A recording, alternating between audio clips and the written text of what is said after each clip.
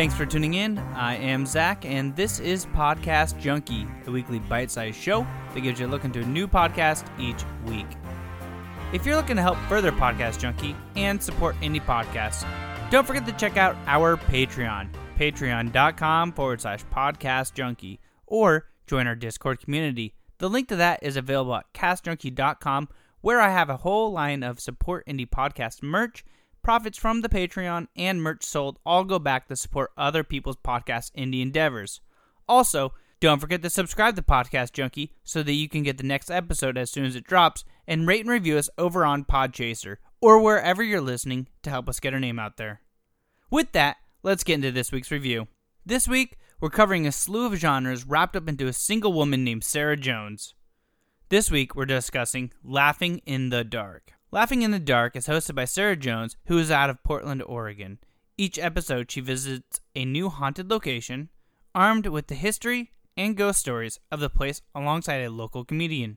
Through each episode, she and the comedian guests tell jokes about the story of the location and share their personal stories of ghostly and eerie occurrences. So with that, let's take a quick listen and we'll be right back. So I said earlier, at one point the prison was expanded to account for overcrowding, and a new prison was built in 1934 about 3 miles away.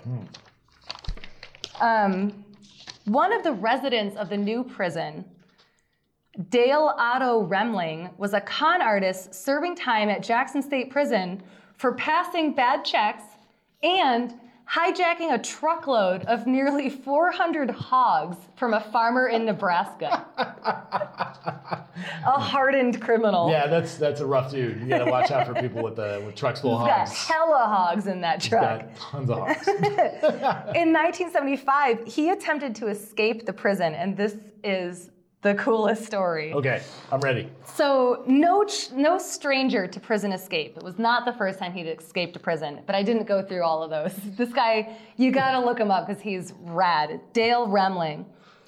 So, no stranger to prison escape, Remling, from within these walls, somehow enlisted his partner to hijack a helicopter and land it directly in the prison yard. His partner flew Remling 13 miles north to the town of Leslie, Michigan, where Remling then fled on foot. Now, hang on a second. So his friend got a helicopter. He was just like, hey, Rusty, can you give me a helicopter? I need to get out of here. Well, it's like his partner in crime. So he had been, like I said, he escaped prison multiple times.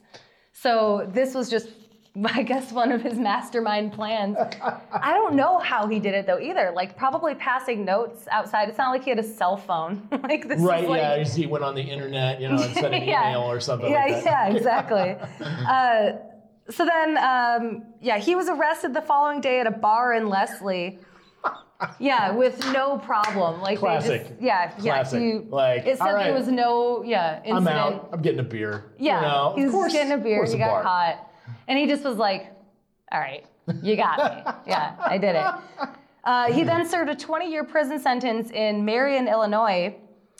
He was released on September 13th of 1993 and spent the rest of his life in Bakersfield, California, dying on July 2nd of 1999.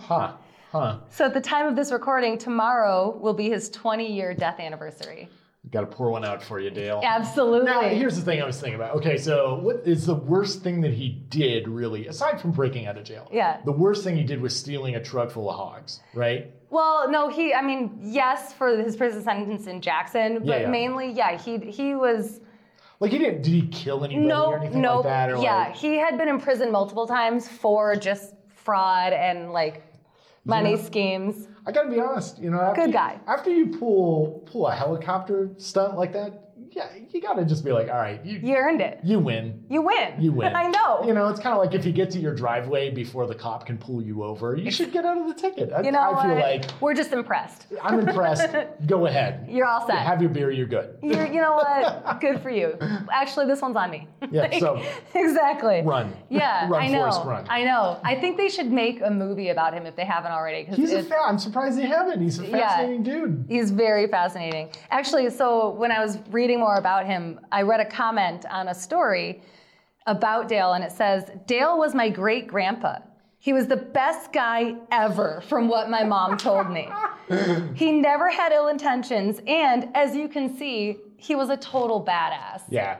He's kind of a badass. I gotta be honest. Total badass. Indeed. Was he, when we were upstairs, is he the picture of that like Jimmy Cagney looking dude that was like, yeah, like, he was the guy that I was like, oh, we're gonna talk about this guy. That tracks. That makes 100% sense. That's him.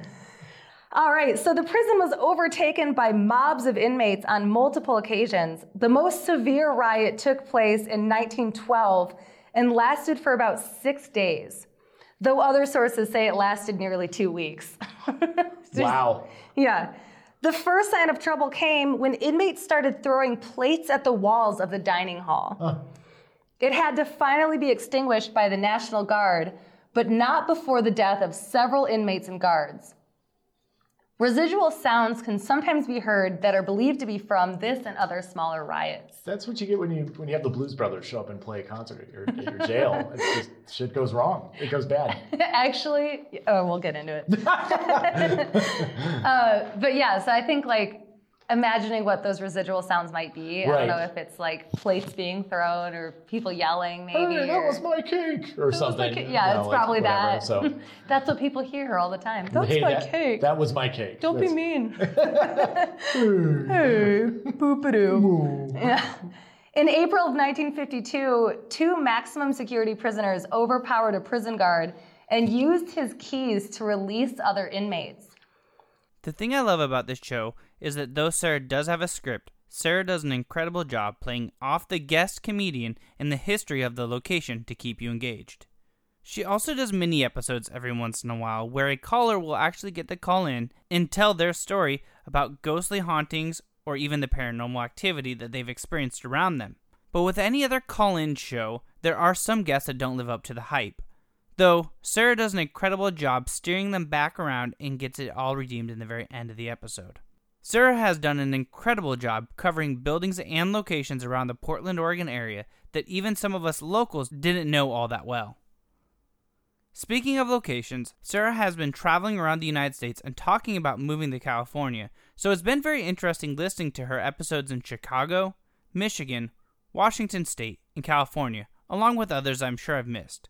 Some of the best parts of this show are the unscripted moments that happen when the guest comedian has some knowledge of the location of the week, and Sarah and them can play off of each other to make a comedic twist about the haunted location while also getting deep into the history of it. So if you're really looking for a haunting story, history, or creepy stories, look no further than Laughing in the Dark. Thanks for listening, and I hope you enjoyed listening to Laughing in the Dark, or any other podcast we've previously covered, which can all be found wherever you're listening to Podcast Junkie. You can find us at Cast Junkie on Twitter, Instagram, and Facebook, so follow me, won't you? I'll be posting links to this show and all others we cover on them. Have a podcast suggestion? Send them to us at castjunkie.com and we'll add it to the list. Until next week, don't forget to binge all the podcasts we've been highlighting.